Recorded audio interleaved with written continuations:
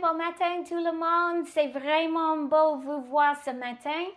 On a un bon gang sur le Zoom, donc c'est bon de vous voir. Et je vous souhaite une très bonne journée. Moi, si vous ne me connaissez pas, je m'appelle Melanie Miller. J'ai un doctorat en pharmaceutique et j'avais travaillé dans les domaines de pharmaceutical pendant 25 ans. Et quand je suis venue à Canada, j'avais finalement découvert Tupperware et un MLM avec qui je travaille depuis 15 ans maintenant. Et c'est pas quelque chose que j'avais pensé à faire quand j'étais jeune, mais je suis tellement contente que j'avais changé de carrière. OK, donc ce matin, on va continuer avec notre livre Find Your Why, Trouve ton pourquoi. Et c'est vraiment, on vient près de la fin maintenant. Et ce matin, on va découvrir peut-être les réponses des questions que vous avez sur le why, sur le pourquoi. Et Marie-Pierre va suivre ça. Et moi, je vais vous dire que maintenant, c'est important de commencer d'utiliser nos why.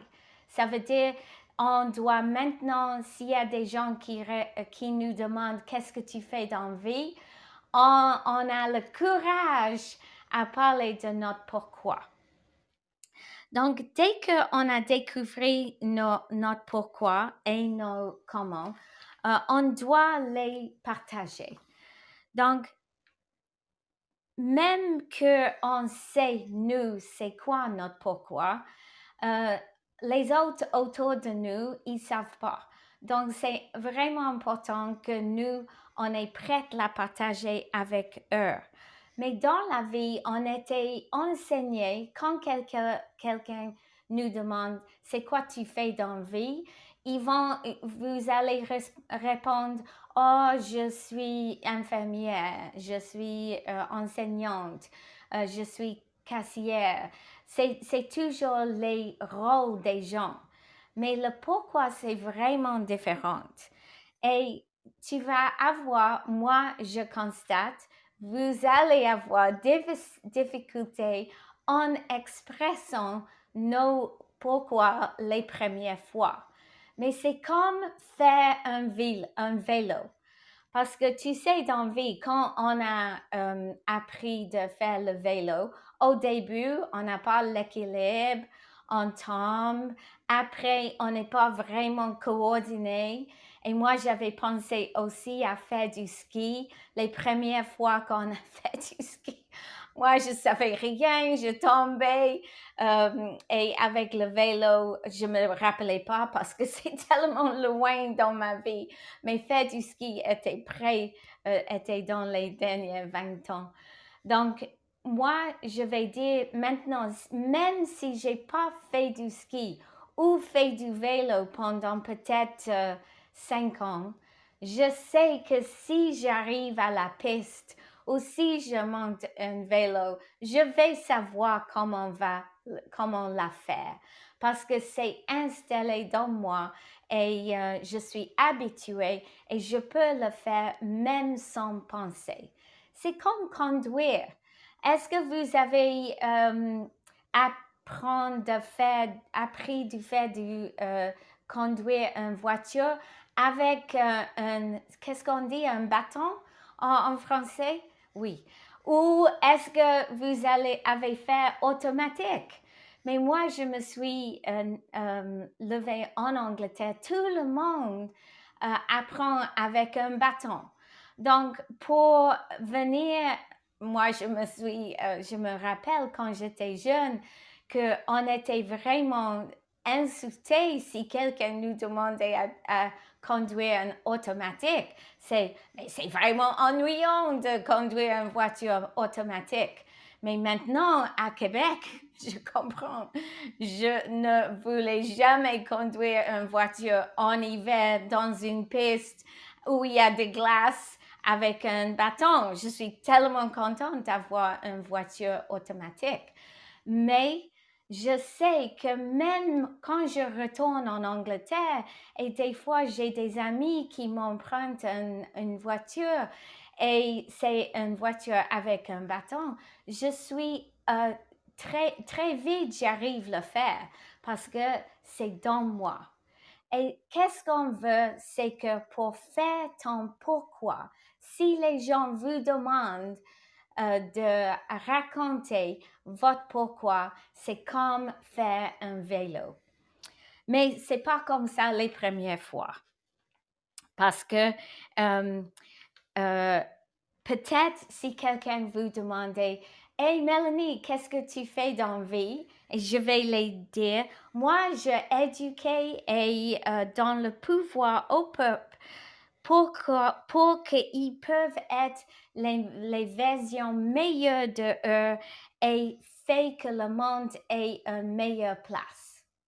Et si je vais dire ça, les gens vont me regarder et peut-être ils vont dire, mais qu'est-ce qu'elle a, elle? Qu'est-ce qu'elle pense qu'elle peut faire?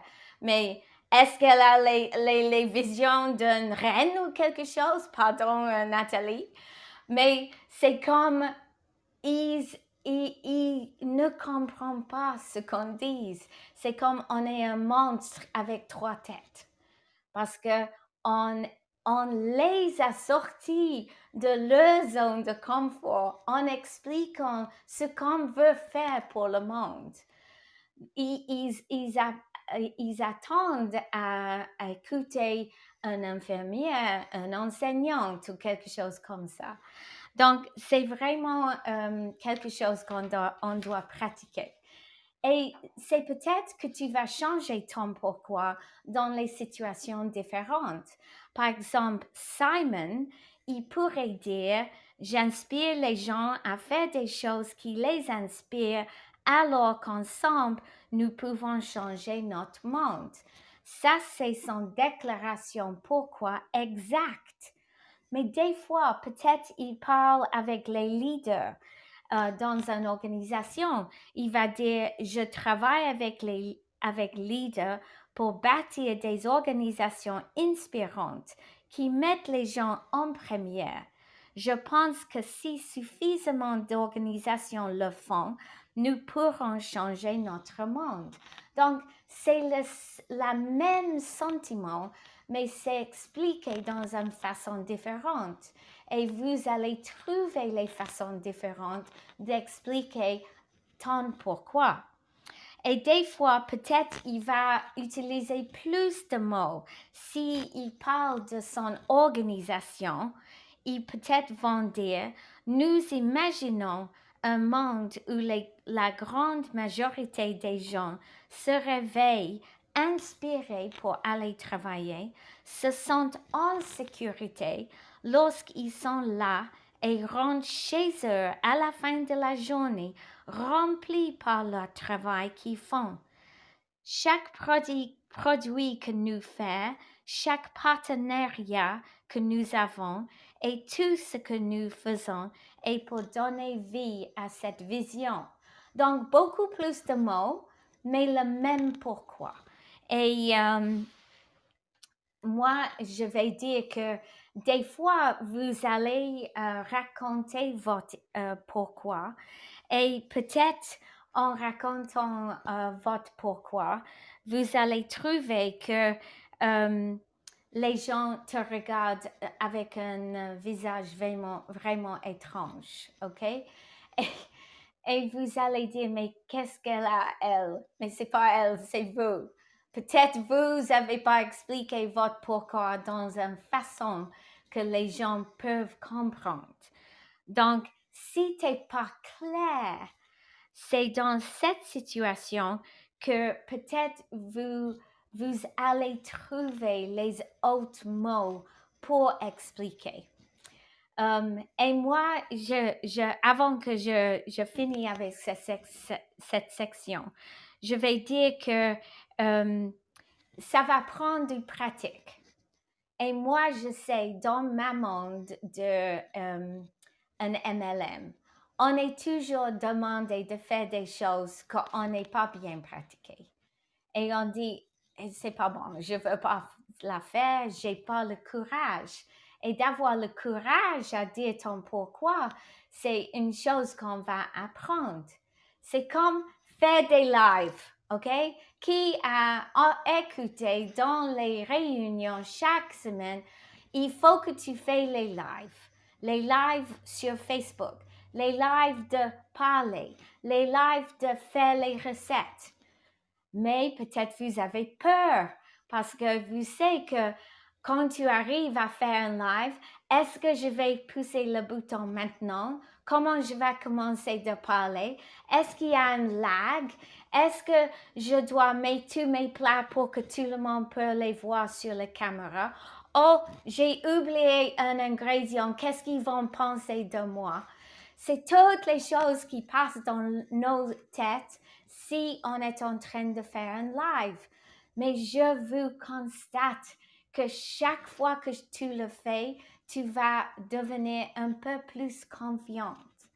Et chaque fois que il y a un problème, tu vas commencer à rire à toi et avec l'audience. Donc, c'est comme ça, on devient de plus en plus bon à faire les lives et on est prêt à les faire. Donc, dans la vie, on n'arrive jamais à faire des choses si on ne pratique pas. Et c'est de dire notre pourquoi on doit la faire. Mais si tu arrives dans une situation où la personne est, quand tu racontes ton pourquoi, il te regarde, mais pas parce qu'il n'a pas compris, mais parce qu'il n'est pas agréable à ce que tu avais dit. Peut-être pour lui, il ne veut pas changer le monde, il veut juste changer son monde. Peut-être il ne veut pas éduquer des gens parce que lui, il a besoin d'être éduqué. Je ne sais pas. Mais dans une situation où une personne n'est pas alignée, il ne raisonne pas avec toi, avec ton pourquoi, c'est peut-être une personne que tu ne peux pas agrandir votre relation avec eux. Parce que ça veut dire que vous n'allez pas dans la même direction. Et notre pourquoi, on peut utiliser comme un filtre de qui nous voulons être avec dans nos vies. Et c'est comme ça, moi, je sais que même que Maria et moi sommes le monde tellement différents, qu'on a un pourquoi chacune vraiment aligné. Et oui, nos comments sont vraiment différentes, mais c'est avec nos pourquoi qu'on est aligné, on peut travailler facilement ensemble, pas toujours facilement, mais presque tout le temps facilement. On peut travailler ensemble pour vivre nos pourquoi. Et qu'est-ce que la pourquoi peut être? Je vais vous laisser dans les mains de Marie-Pierre. Merci Mélanie.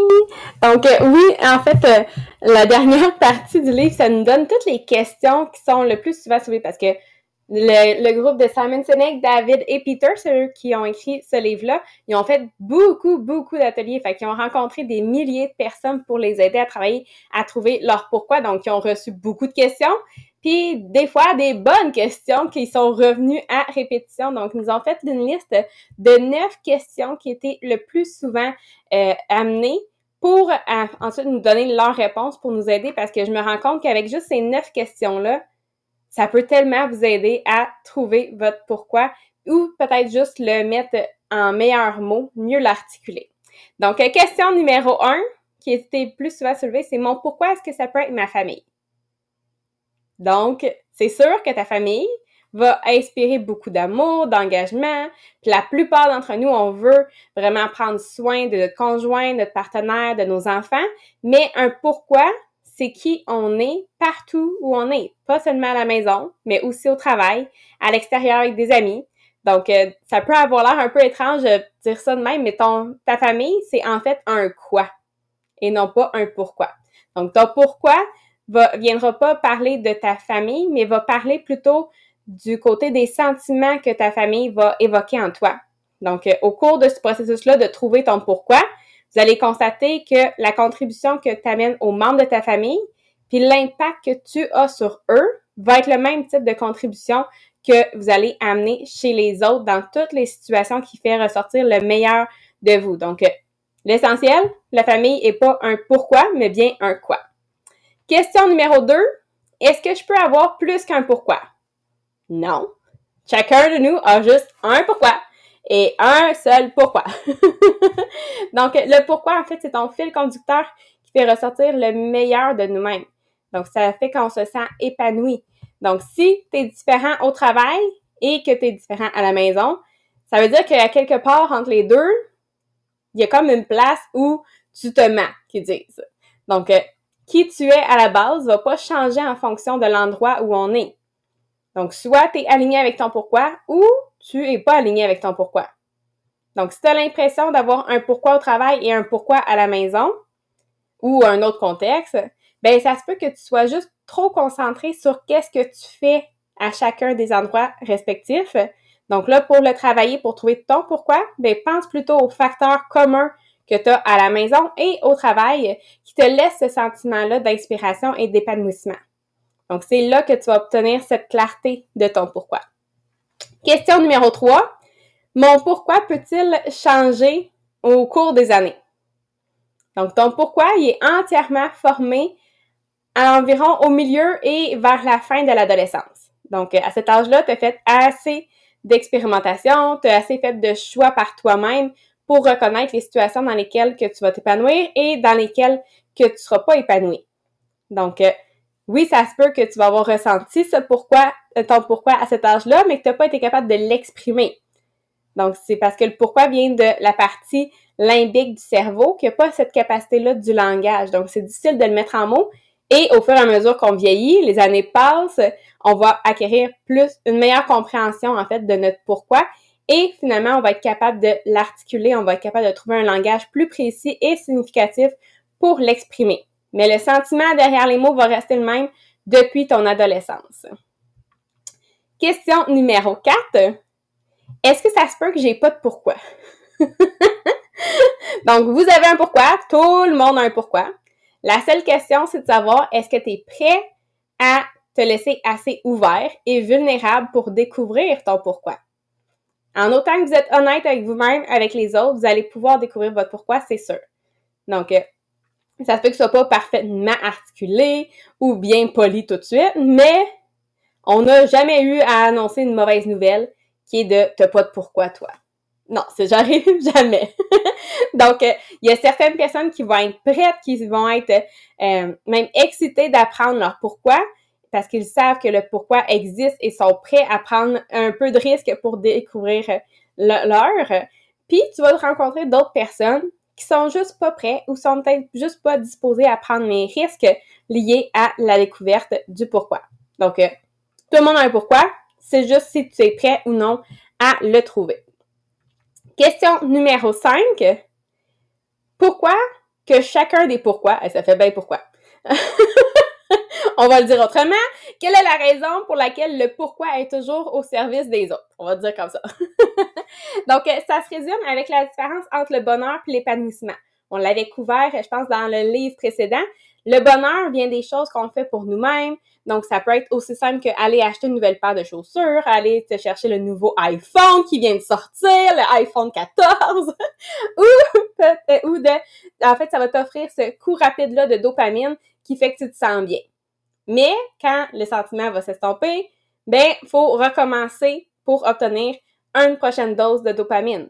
Donc, recommencer à aller faire du shopping.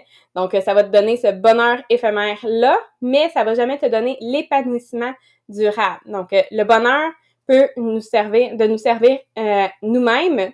C'est quelque chose de réel, mais éphémère, versus l'accomplissement, l'épanouissement de servir les autres va être durable dans le temps. Donc, le problème, c'est pas de faire juste un ou juste l'autre, mais c'est plutôt de garder la balance entre le bonheur et l'accomplissement. Donc, le pourquoi, pour tout le monde, ça consiste à laisser le monde un peu mieux que quand on est arrivé. Question numéro 6. Là, je suis un petit peu mêlée dans mes chiffres. Je pense qu'on est rendu à 6. Comment je peux faire en sorte que mon pourquoi va sonner différemment de ceux des autres? Donc, souvent, ça revient avec cette perception-là qu'on est toujours en concurrence et que, d'une manière ou d'une autre, notre pourquoi doit être meilleur ou au moins différent que ceux de nos compétiteurs. Mais en fait, la seule personne avec qui tu es en compétition, c'est toi-même. Donc, si tu te présentes tous les jours pour être la meilleure version de toi-même, vivant de plus en plus en ligne avec ton pourquoi, ben c'est parfait. Donc, les gens entendent souvent parler du pourquoi puis ils disent que c'est comme la sauce spéciale là, de la personne. Mais finalement, c'est pas ça. C'est que c'est correct que ça soit, comme Mélanie a dit, ça soit similaire d'une personne à l'autre, même si c'est tes concurrents. En théorie, si c'est tes concurrents, vous devriez quand même aller vers la même direction parce que vous offrez le même genre de service. Donc, c'est correct que ça soit très similaire, parce que qu'est-ce qui va être différent, qui va faire vraiment, en fait, la différence d'une place à l'autre, c'est les comportements, les actions, les comment, finalement, qui sont reliés à ton pourquoi. Donc, tu es unique, pas juste avec ton pourquoi tout seul, mais c'est vraiment la combinaison ensemble de ton pourquoi et des comment qui va faire que tu es unique en ton genre. Question numéro 7. Si mon pourquoi correspond pas au travail que je fais, est-ce que je dois arrêter? Donc, tu dois pas rien faire. Ça, c'est la réponse courte. C'est toi qui choisis. T'es pas obligé de rien faire à cause de ton pourquoi. Mais si ton travail et ton pourquoi, il est pas aligné, ben, c'est de te faire, en fait, un choix. Donc, soit tu peux décider de contrôler ton environnement, donc de dire, ben, je vais prendre responsabilité sur la façon que je vais me présenter autour de les gens autour de moi. Donc, je vais influencer positivement tous ceux qui m'entourent à chaque jour. Donc, je vais commencer par vivre mon pourquoi de la meilleure façon possible. Puis, juste en le faisant, ben, ça se peut que ça commence à changer pour le mieux. Puis, si ça commence pas à changer pour le mieux, ben, ça reste que c'est de voir que c'est quoi ton objectif. C'est de t'entourer de personnes qui croient ce que toi, tu crois.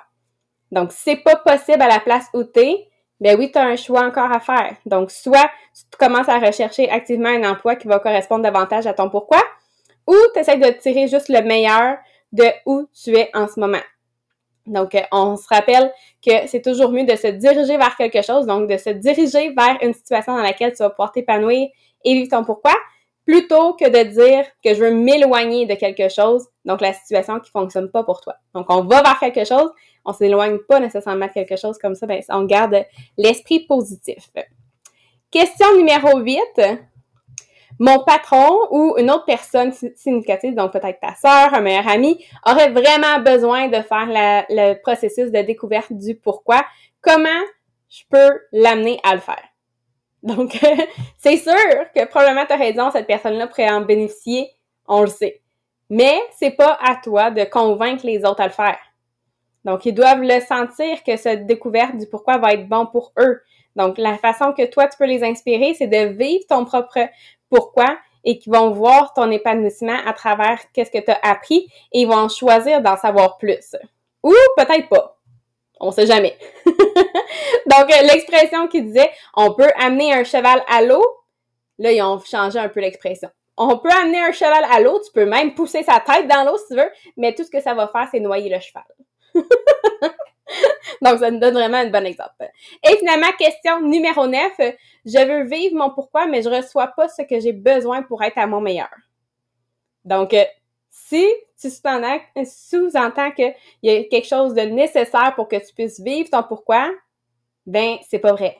Il y a aucun d'entre nous qui a besoin d'un emploi, d'un poste, d'un titre, d'une technologie ou d'une pièce d'équipement spécifique pour effectuer le changement qu'on veut voir dans le monde. Peu importe où tu es, tu vas toujours pouvoir vivre ton pourquoi. Tu n'as jamais besoin de quelque chose de spécifique, que ça soit quelque chose de tangible comme une pièce d'équipement ou quelque chose d'intangible. C'est tout pas vrai dans le fond parce que qu'est-ce qui est intangible? C'est juste ton mindset que tu as besoin de changer. Puis tangible, ben finalement, c'est pas quelque chose de vrai qu'on a vraiment besoin pour vivre notre pourquoi. Donc, c'était les 9 questions pour vous aider. Donc, j'espère que ça vous a vraiment amené à comprendre un peu plus. Peut-être ça vous a amené à retravailler votre pourquoi pour être sûr de justement bien comprendre comment l'articuler surtout parce que votre pourquoi, vous le savez, vous le ressentez, mais là maintenant, vous allez être capable de l'articuler. Donc, Mélanie, je te laisse pour terminer. Oui.